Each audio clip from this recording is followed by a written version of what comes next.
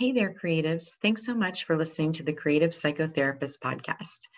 I'm your host, Raina Lombardi, and I am really excited to bring this next series to the show. It's going to be a special series dedicated to speaking with different people, different therapists involved in the Expressive Therapy Summit. If you've never heard of the Expressive Therapy Summit, it is an intermodal, international conference that really is dedicated to experiential learning and brings together all of the different disciplines in the world of therapy. There are social workers, there's art therapists, dance therapists, music therapists, play therapists, any kind of therapist really imaginable, and everybody sharing their experiential knowledge and hands-on learning activities. And it's a really wonderful event. And usually it's 4 days in the fall in New York City. And there is an LA component, which happens in the spring.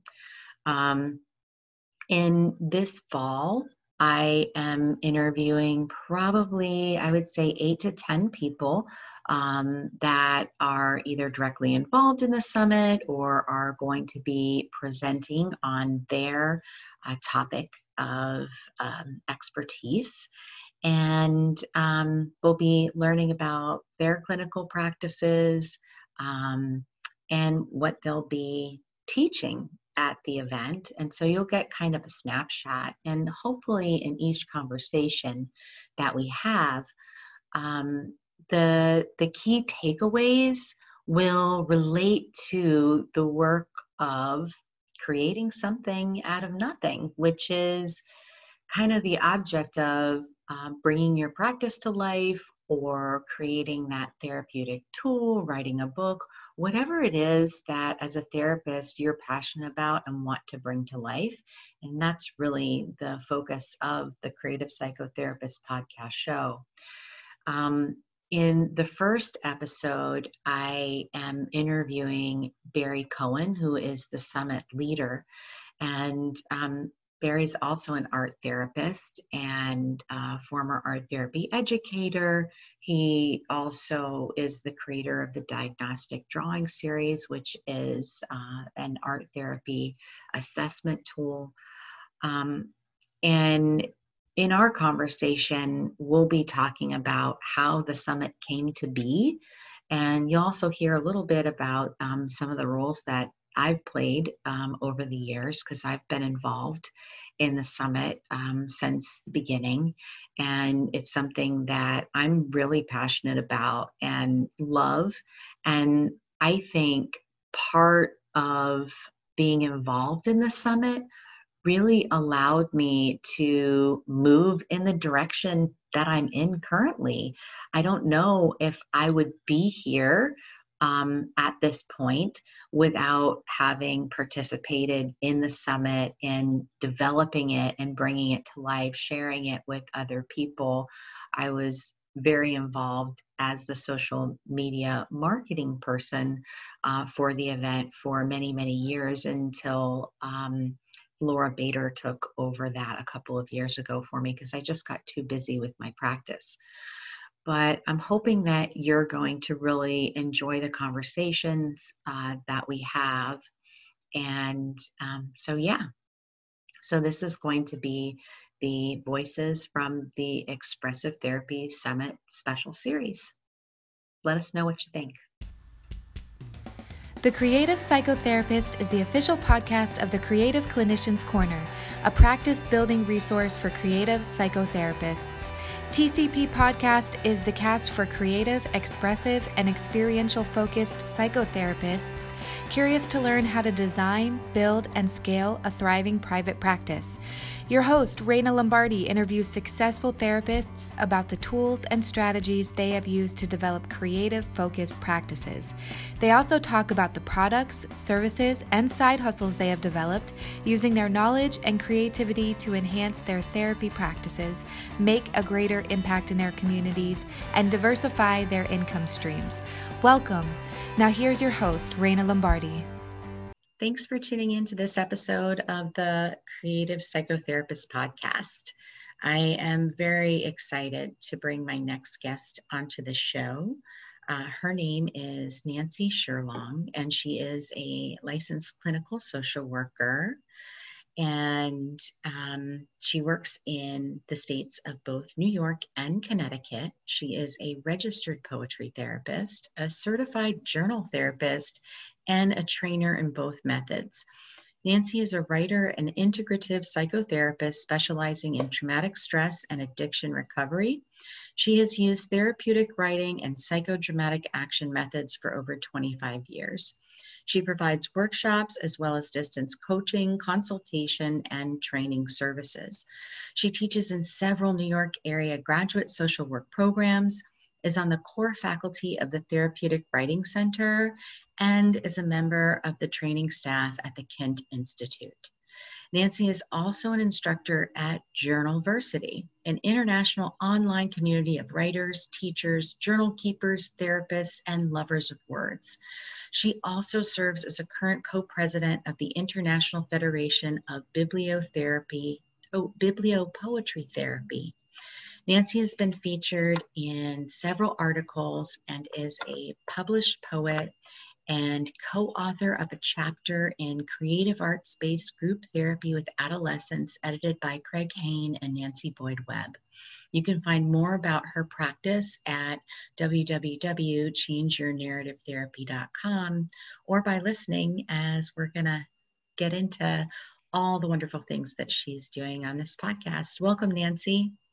Thank you, Raina. How are you? I'm doing very well. How about yourself? It's a good Monday morning. It's good to talk to you. Yes, it is. We're almost into the month of September and moving into fall season. Hopefully we'll be getting some cooler weather. It's been pretty hot down here in Florida. Oh, I'm sure. It's hard to believe it's September already. I know. The year's been moving pretty quickly. Mm-hmm. Mm-hmm.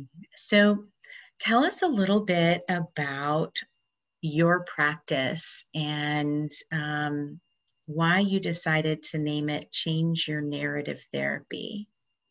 Sure. I get that question a lot, and I actually love answering it because I get to talk about kind of how I came into this work and what it means to me. But as you mentioned, I do practice in both Connecticut and New York. So I do have private offices. Of course, with COVID, I'm not currently going to those offices. I'm doing a lot of online work.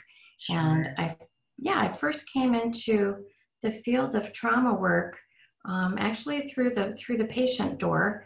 Had a very bad car accident in 1991. And I always tell people, so they can keep breathing, that I'm totally fine now. But I was not a therapist then. I was a writer and teaching English. And I ended up in a pretty long recovery process from this car accident. And in that process, I had already used writing, but I became acquainted with psychodrama and EMDR and somatic experiencing and internal family systems and biofeedback, all of the things I end up using now, but I really felt them in an experiential way, which I guess is really the purpose, right, of experiential therapy. Yes. When we've had it ourselves, it's that much more powerful. So I just was amazed at how they helped me with my recovery journey from trauma. And I went to social work school in the early 90s, which sounds recent to me, but apparently that was quite a while ago. So I've been practicing all of those methods ever since the late 90s, early 2000s.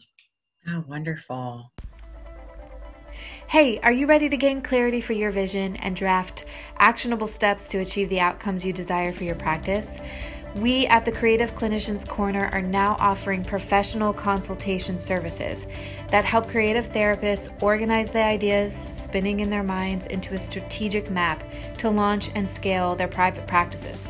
so you can breathe with ease and confidence and take the action you need to achieve the practice of your dreams.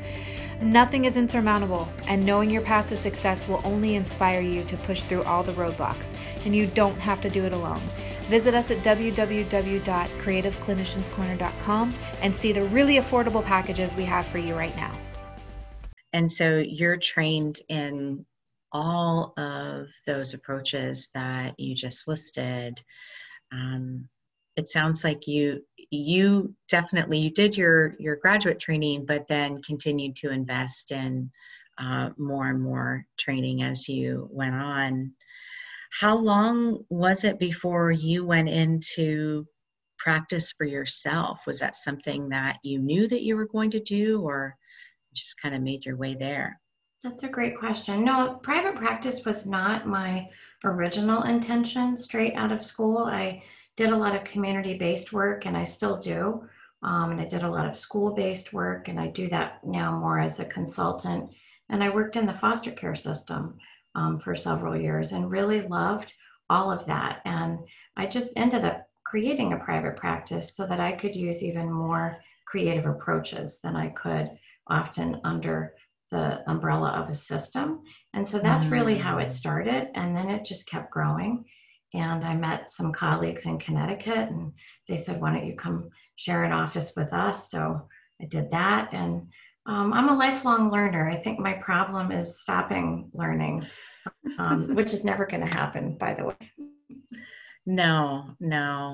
There's too much to learn. If you're curious, it's hard to shut that part off of yourself or within yourself, I think.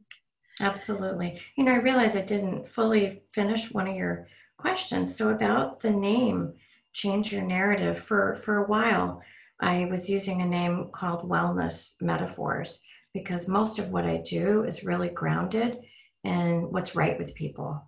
And even though I have all this training about the DSM, and I know you know all this, just having a certain set of symptoms does not describe somebody, and getting rid of those symptoms does not equal happiness or feeling well adjusted or like you're thriving.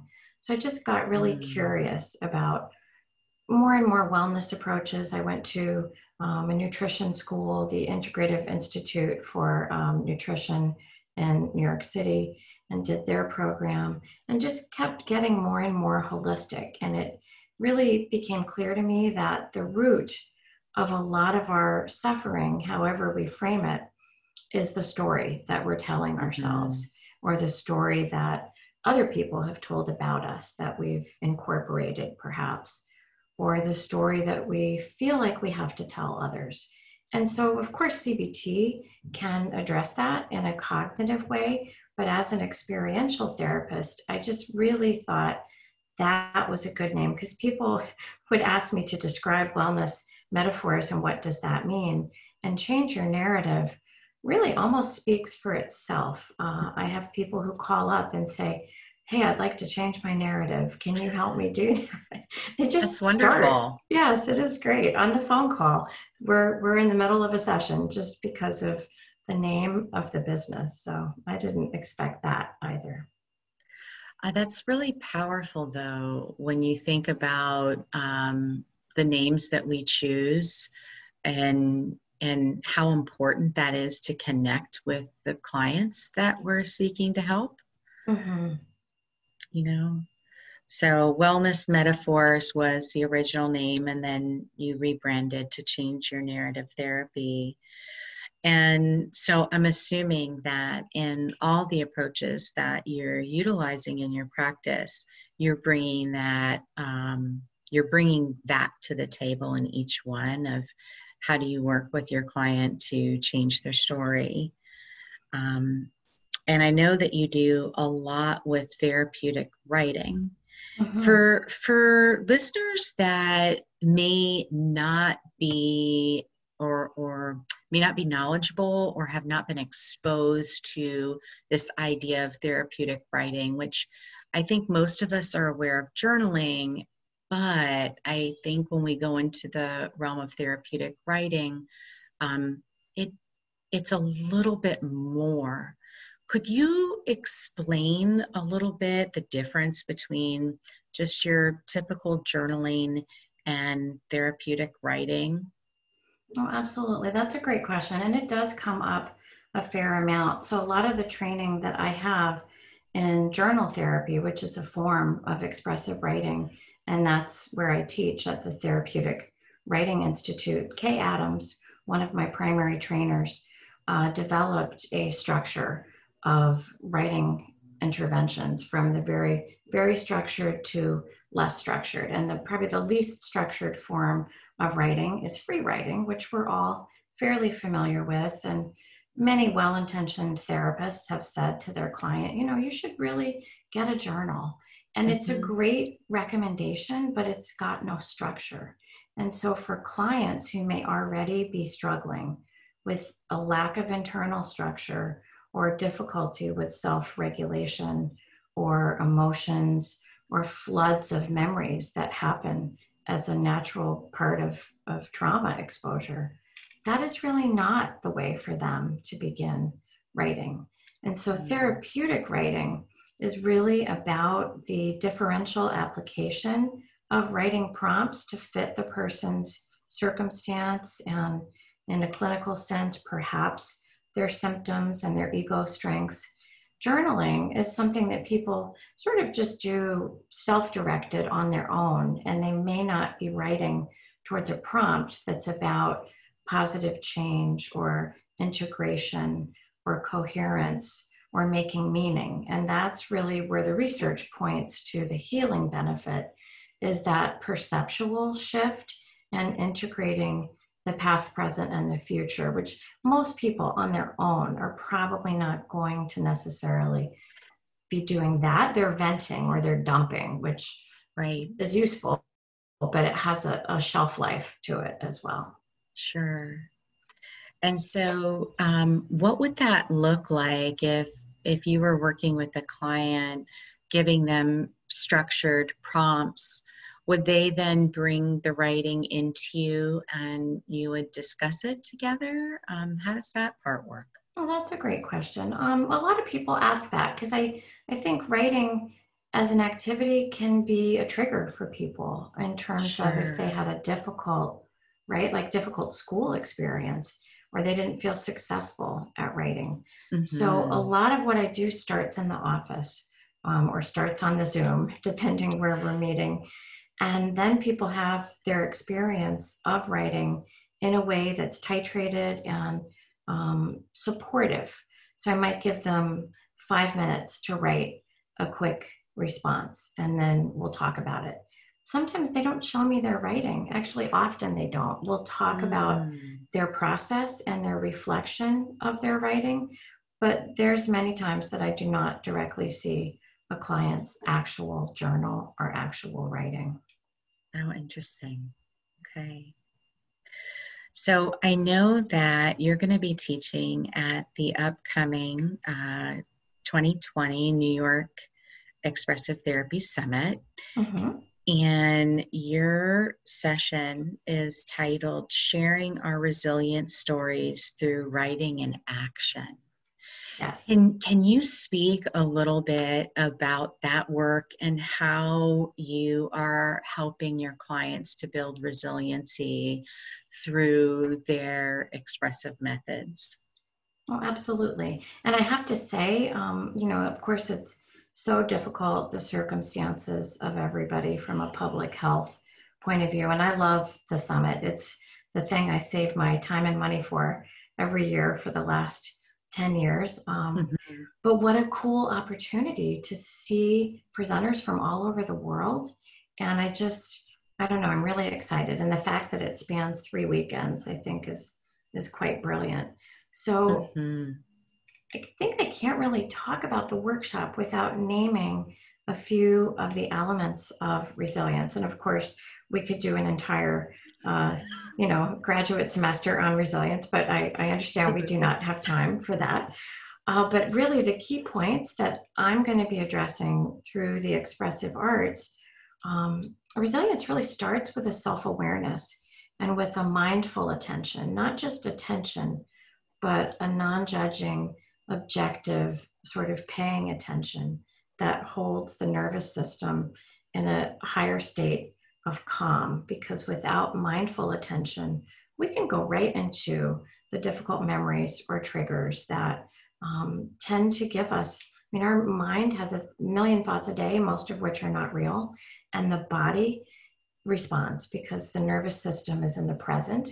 And so Right. everything that we think creates a cascade of somatic responses because the body doesn't know that it's not Mhm. real and that it's not happening right now. So really that level of paying attention can absolutely be done through writing. Writing can slow down time and increase people's flexibility and ability to be stable in the moment, which is just a big part of resilience.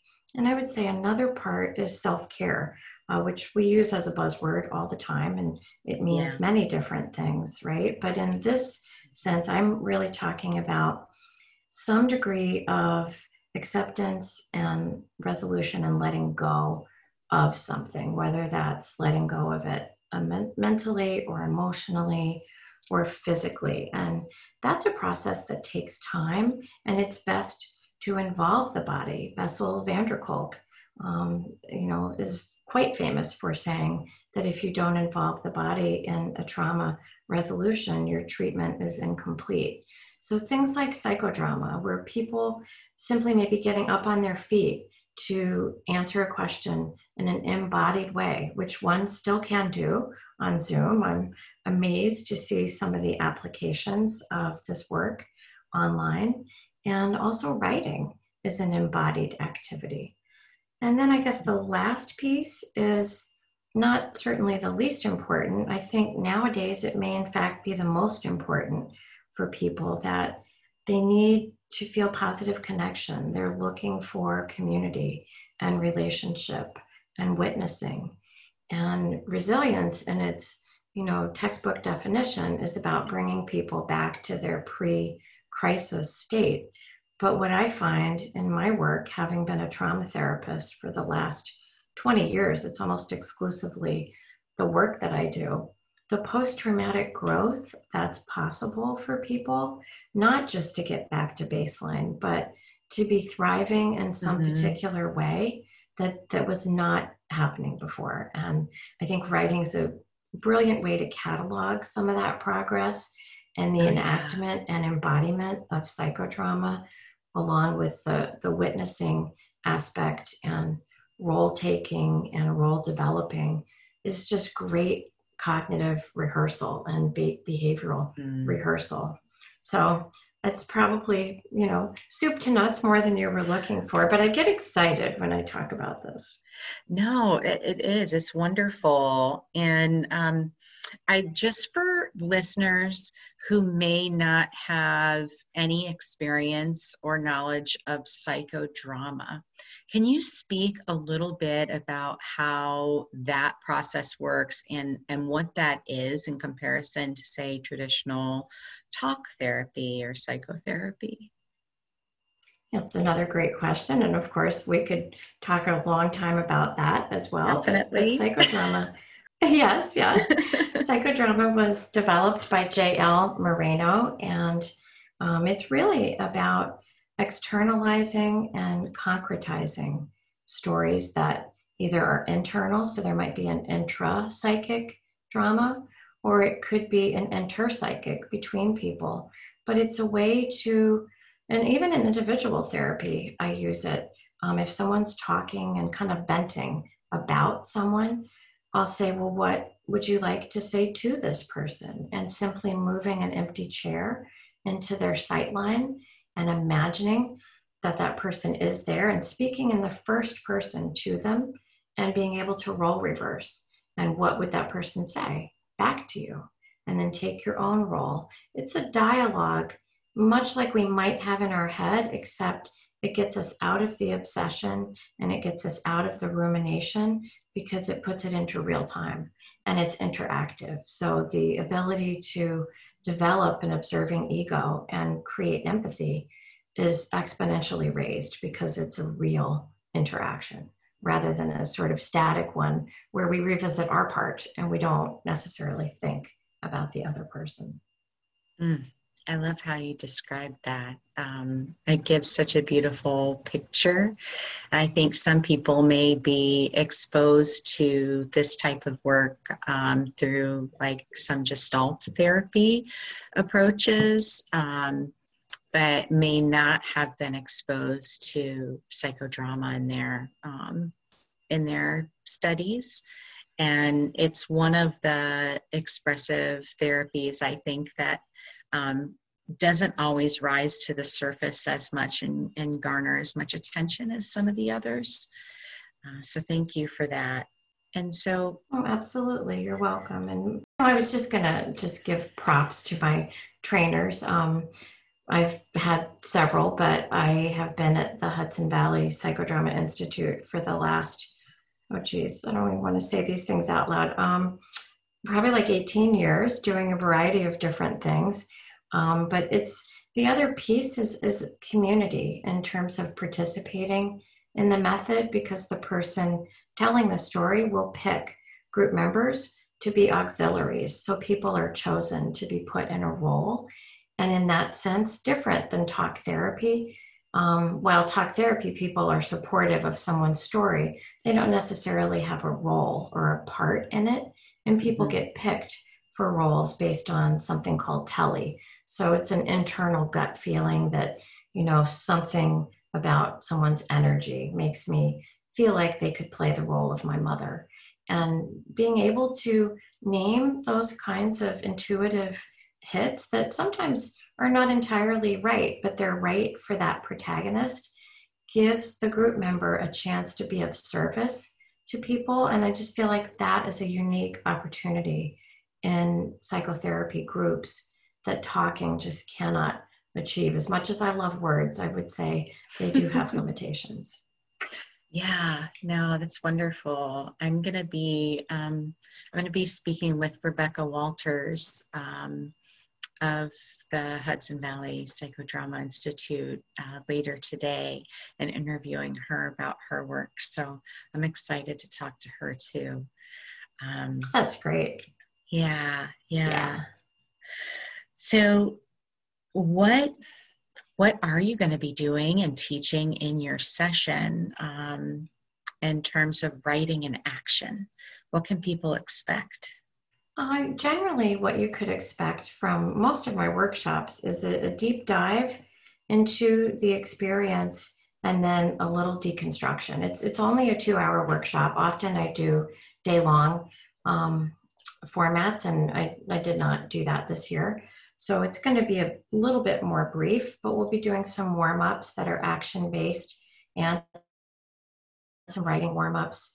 I love taking advantage of the breakout room, and I purposely made it a very large workshop in terms of capacity. Normally in person, I will cap things at 20 or 30. I'm not doing that with this one, because part of the goal of the workshop is in fact community building. So there'll be a lot of pair and share activities and creating things in small groups, and then large group witnessing for people who choose to share, but lots of opportunities for privacy to do work alone or with 1 or 2 people, and chances to share, but also options not to share. One of my other trainers, John Evans, is an expressive writing facilitator, and I took a workshop with him a couple of years ago. And the expressive writing model is really not about sharing at all. It's about a deep internal experience and then a reflection, right, that processes that like a meta statement, and then people will share from the meta statement. And there's all kinds of research reasons for doing that, because you're a little bit in a more high functioning ego state. And sometimes people sharing raw aspects of their just created writing, they could be a little dissociated at that moment in a natural sort of a way, because they got deeply into their experience. Or it could just be so new to them, they don't even yet know it and know how they feel about it. And then they're sharing it for the response of others. So it's different than a lot of people think it is. They fear that they'll have to write well or correctly or share. And I just want to dispel all of those myths, because that is not true. And you can be an introvert in psychodrama. I'm towards the introvert scale. So the way I do psychodrama is probably different than a super extroverted person, but I really love the two methods together. And I've been blending them, gosh, probably the last 15 years. Wow. Okay. I'm glad that you shared about the myths. I think that each modality, each expressive modality has its own myths that we have to contend with, whether it be play, whether it be art, music, psychodrama, writing. There's lots of myths that come from the story that people tell themselves about it coming in, right? Oh, I don't know how to do that. I can't do that. I haven't done that Absolutely. in blah, blah, blah years or Mm-hmm. whatever. So there's no need for people to feel like they have to be an expert in writing or like at a publishing level. It's more of just being able to express yourself and no need to share, which is wonderful too, especially in the context of a large group training opportunity.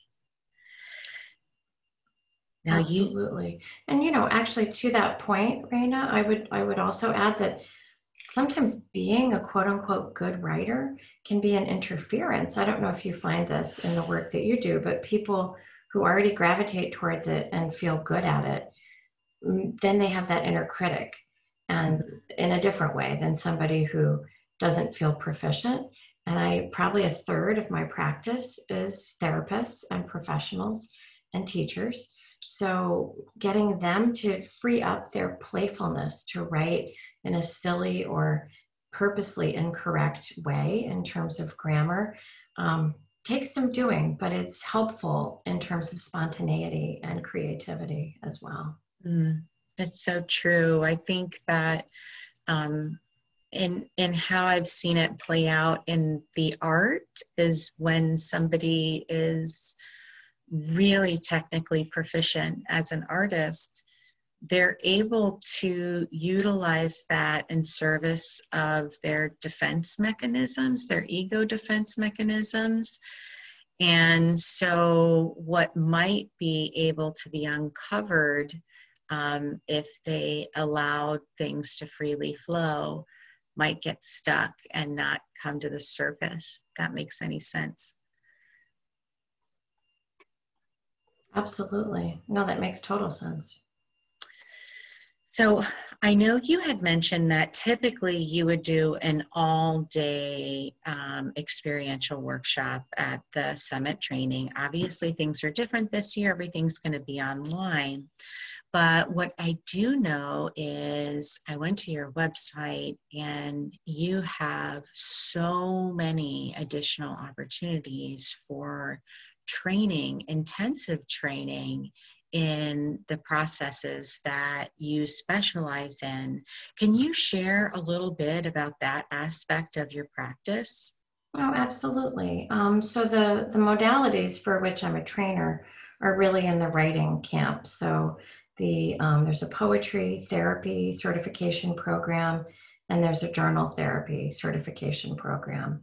And so the journal therapy program lives out of the Therapeutic Writing Institute, and then I teach for them online. And then when the student is at the point where they're ready to do their supervised facilitation, I generally have a cohort of people who are in the end stages of their training, and we will meet a couple of times a month and go over some of their plans, their case reviews.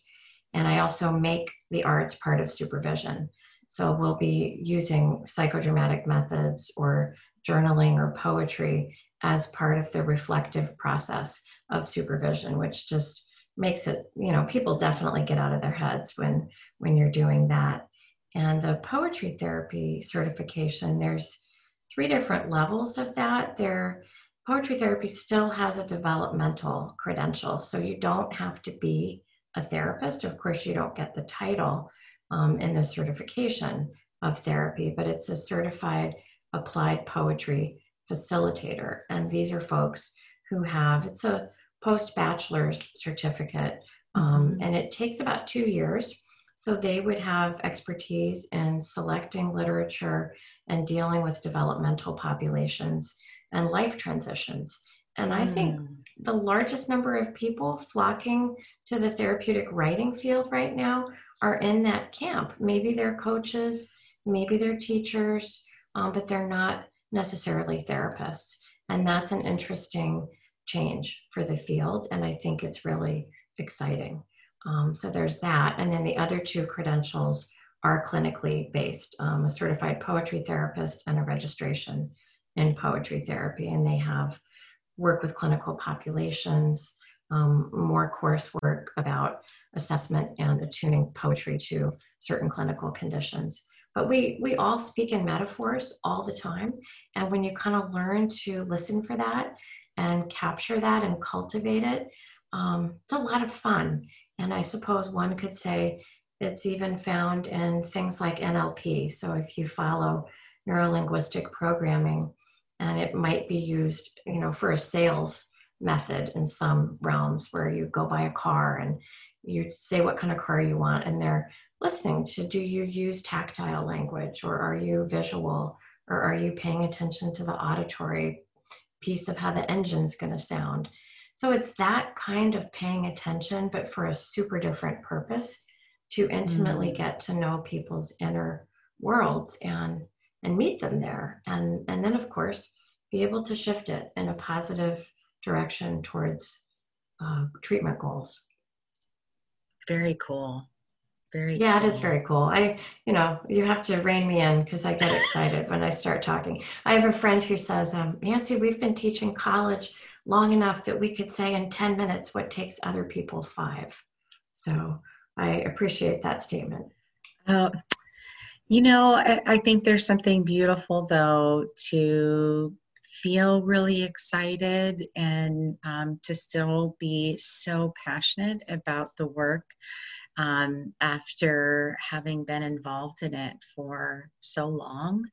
And I think in particular in the work that we do as experiential therapists, it's never the same. Every day is so different, and um, it doesn't never gets boring.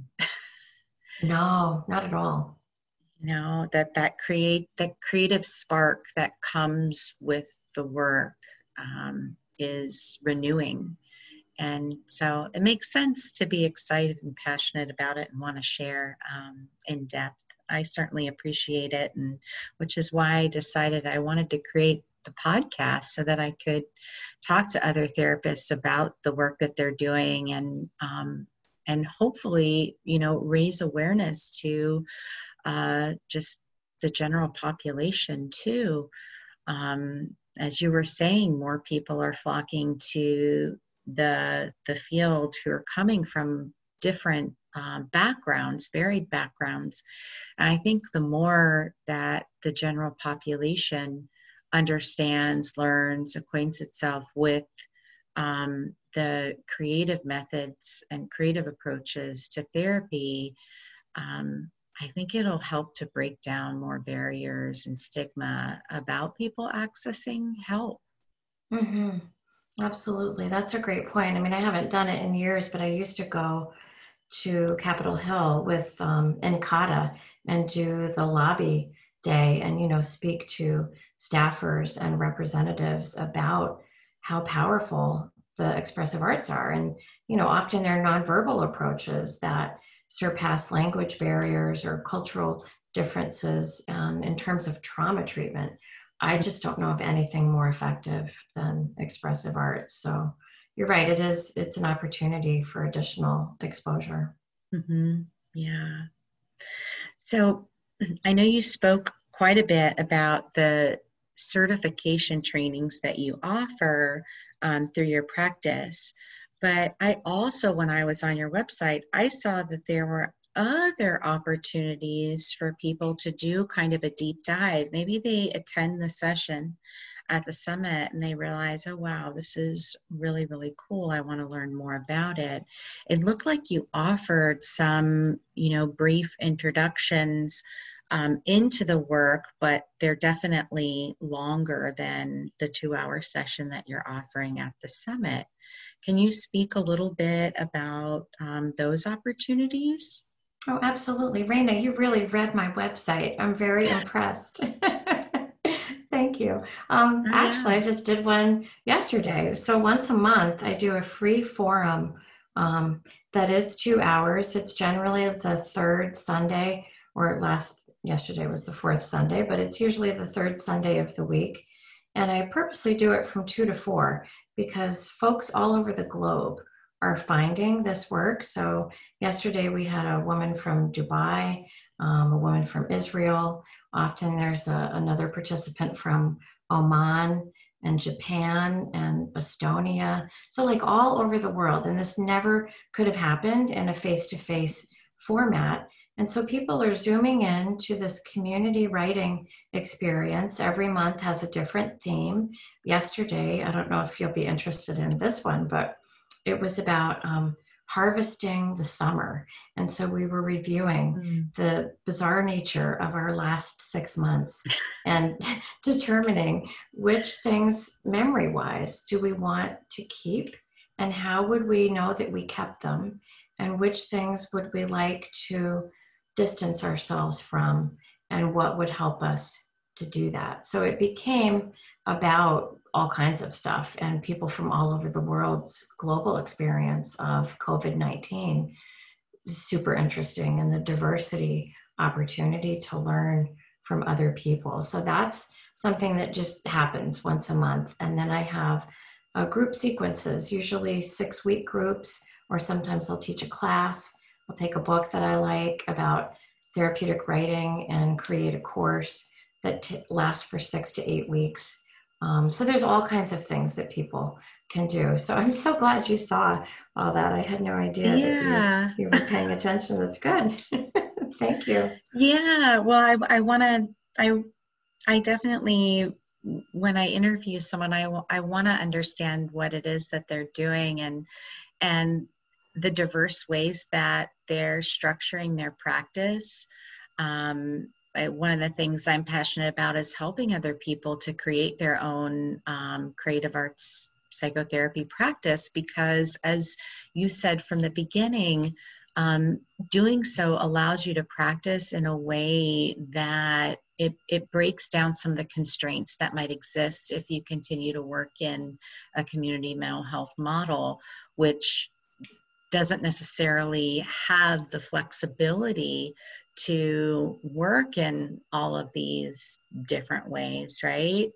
And and when we have our own practice, it can be so much more than just the direct face-to-face individual therapy work, but these other ways of creating community and creating together, which you're doing a lot of, which is beautiful. And I love this idea of being able to do that and have people from all over the world connect.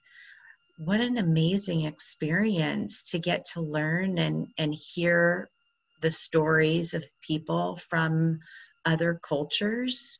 And of course, I'm sure there's a lot of connection of, we might be coming from all different places, but we're still having very similar experiences. Just really cool. And it's also been helpful, I think, to discuss the Black Lives Matter movement across the globe, and for people to have deep witnessing towards one another about issues of anti-racism. And lately I've been bringing aspects of expressive arts into one of the colleges where I teach. I was asked to lead a staff meeting with the department dean and some of the professors about how could we use these sorts of methods to talk about difficult topics without exposing anybody's personal story. So I did a little piece about sociodrama, which is related Mm. to psychodrama. And it was amazing because most of these folks they'd heard of the methods, but they had never experienced them. And so participating, people were either the structure of racism or a human being or a witness. And it was very general and it was very quick, but it showed them the power of experiential methods and how we can reach people in a different way than verbally and just cognitively, which is, funny because many of us in academia are big readers and big thinkers, but thinking doesn't solve every problem. No, it doesn't. It doesn't. That's awesome that the university called you in to do that work, um, and facilitate a conversation in a different way. Yeah, I probably got really excited and then I got voluntold, but yes, it was really great that happened. I agree. Yeah. So, since you brought it up that those conversations are coming up in your groups with people from around the world, what have you been learning about people from different cultures' experience of the Black Lives Matter movement? It's interesting. I actually have two groups happening right now about those topics. One is about positionality and the ways we construct social identity and how privilege is built into that, implicit bias and privilege. And there's people from around the globe in that one. I think the surprise to some folks is that it's really about deep listening, because learning about each other takes so much time, and to really be able to back off of our own experience and any of our prior assumptions that we might have about a particular culture, even if it's one we think we know about. And then it's the intersectionality of meeting that specific person from their specific circumstance. And they start to Mm. tell their story. There's nothing other about that. It really brings to life the individuality of each person's experience. And I think that has been deep and surprising to people, just touching in a way that they didn't expect. Yeah, that's really cool. It's really cool. And so you said you had two groups. That's one group that you're working with. What's the other topic that Well, you're working on? the other one ends tomorrow, but it's been about voice. So all the ways in which silence is sometimes about safety. It's not always safe to speak. Sometimes silence is life preserving, and other times it's dangerous. And there are poems about, we used Maya Angelou's I Know Why the Cage Bird Sings, Mm. about oppression and voice and constructs of freedom and imprisonment and all the different ways in which that applies to many situations, but the world situation right now. And I think the piece that really gets people about poetry therapy, it's not about figuring out the poem. In fact, we never do that because that's literary criticism. It's how does this poem touch you? And what story Mm. does it bring up for you? And how can you share that story, either on the page or with others? So the poem, it's important, it's a catalyst and it guides things, but really it's getting people to tell their story for the first time about some of these issues, or be able to say in a group, you know what? I don't think I know that much about anti-racism, but I want to. And that's somebody who is in a growth place with that issue. It's not about having it all figured out, because I really don't think any of us have it all figured out. Oh my gosh, no. I feel like honestly, the more I learn, the more I realize I don't know. And I, even as a therapist, I feel like I've been doing this work a really long time, but I still don't know enough. I I still sometimes feel like I don't know much. I know a lot, but it's just that sense of like the possibility for learning is endless because of what you were saying, that each individual's experience is but one experience. And yes, there are a lot of parallels and similarities, but there are also so many differences. And what approach works for one person may not work for another person.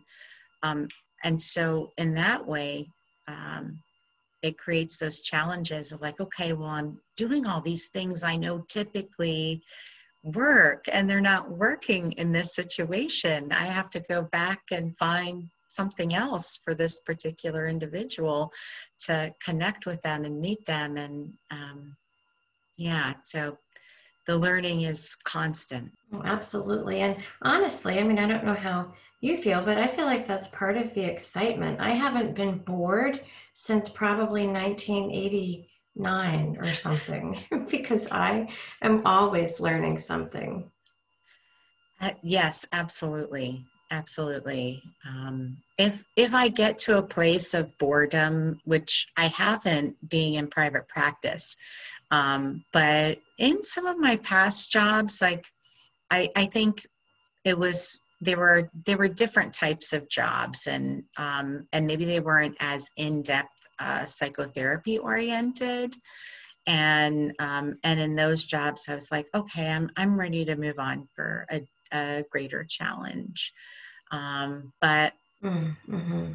no, there's definitely way too much to explore and dive into and learn about to be bored in this work, for sure. Absolutely.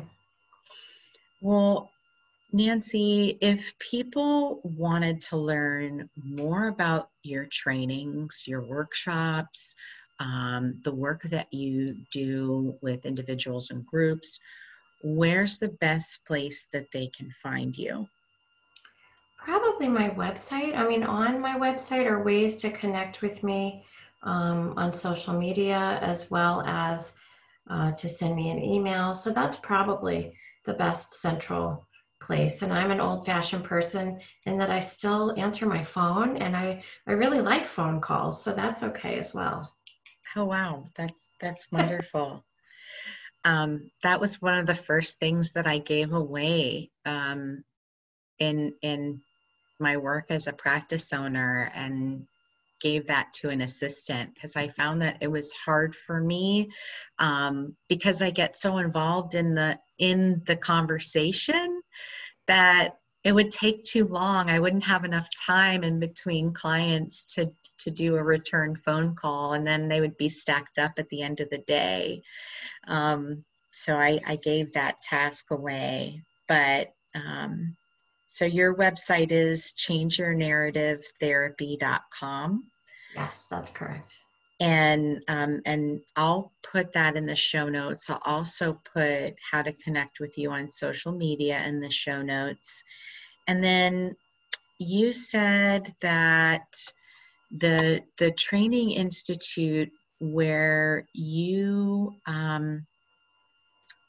teach the poetry therapy certifications, the Actually, Therapy Writing Center. well, that's more private. Psychodrama and poetry therapy are both sort of like institute programs. So Mm-hmm. they're not based in a university at this point.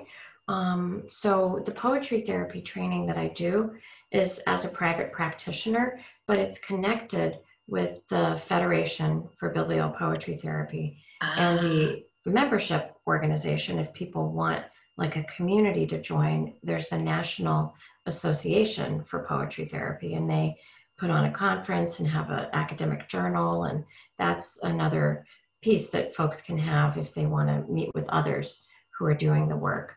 And then this year at the summit, I'm teaching on behalf of the Kent Institute. So Kent is a postgraduate certificate program for practitioners who are already licensed, some of whom may be creative arts therapists, or maybe not. Maybe it's a social worker or an LPC who wants to learn expressive techniques from a trauma-informed perspective and really ethically how to apply these techniques well. So that's the training program that I'm participating on behalf of in the summit this year. Okay, awesome.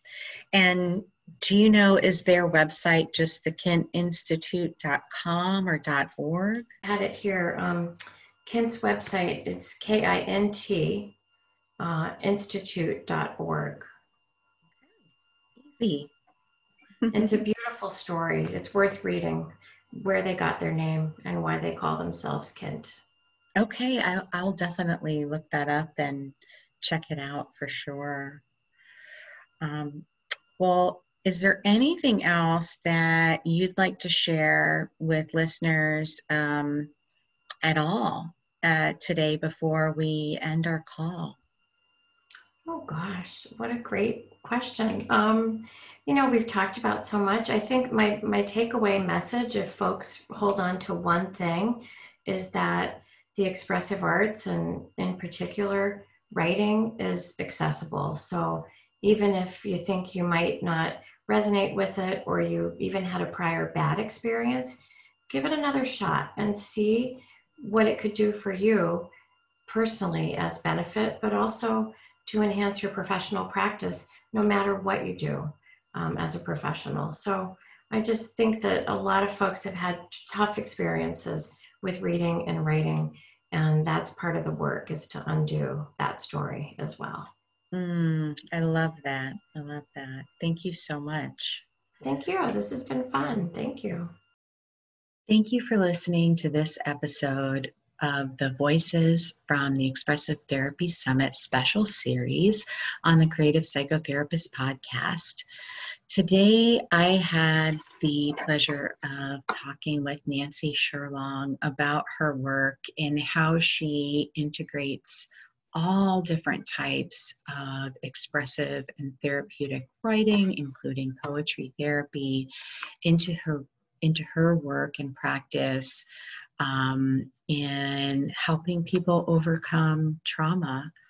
And there were a few things that I felt were key, like a key takeaway. And one really started in the beginning of our conversation, where she talked about renaming her practice, right? And she had a practice, Wellness Metaphors, and then decided to change it to Change Your Narrative Therapy. And I just thought that was a beautiful insight, that as you're going out there and you're creating your practice, you might choose a name and it might work for a while, and then you discover that there's something better that captures the essence of what you do and allows you to connect at a deeper level to the people that you want to work with and who need your services. And I thought that was just a beautiful illustration with how she changed the name of her practice to Change Your Narrative Therapy. And then I was thinking about that and how that really applies to our own self-limiting beliefs as we put ourselves out there to create something from nothing, to create a practice that didn't exist before, how we may have to engage in some of our own processes that allow us to rewrite old narratives that are creating limiting beliefs around putting ourselves out there, around being seen, around marketing, around how much to charge for the services that we provide, and how the work that she's doing with clients really does apply to us as business owners. And I don't know, those were some of the key takeaways I left from our conversation today. And I am sure that anybody who takes Nancy's session at the summit is really going to have an opportunity to get a deep dive into the experiential process of structured therapeutic prompts to writing that will really get you and your clients the results that you're looking for. So if you are considering it, I highly encourage you to head over to www.expressivetherapysummit.com, and you'll be able to look at the full program of all the amazing therapists that are going to be teaching in November. And it's going to be 3 weekends in November online. And the beautiful thing about how it's being structured this year is you can sign up and just take one session. You don't have to commit to a whole day or a whole weekend. So definitely check that out. And thanks again for listening. Talk to you soon. Thanks for listening to this episode of The Creative Psychotherapist. If you like what you heard, please rate, review, and subscribe wherever you listen to your favorite podcasts. For show notes, downloads, and additional resources, head over to the website at www.creativeclinicianscorner.com.